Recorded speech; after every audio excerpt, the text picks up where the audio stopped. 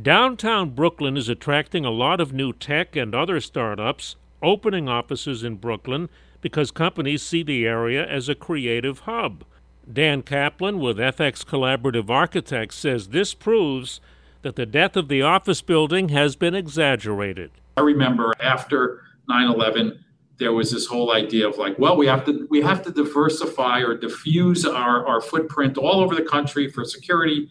And what happened was that was great, except for people started saying, well, that's good but I'm going to be in the center, right? And I'm not going to be in one of those satellites. And so there is this idea of enterprises needing to be close to each other and to have an established culture themselves. See more about the growth of business districts outside of Manhattan on the video at WCBS880.com/spotlight. I'm Joe Connolly for Bloomberg and WCBS News Radio 880. We get it. Attention spans just aren't what they used to be. Heads in social media and eyes on Netflix. But what do people do with their ears?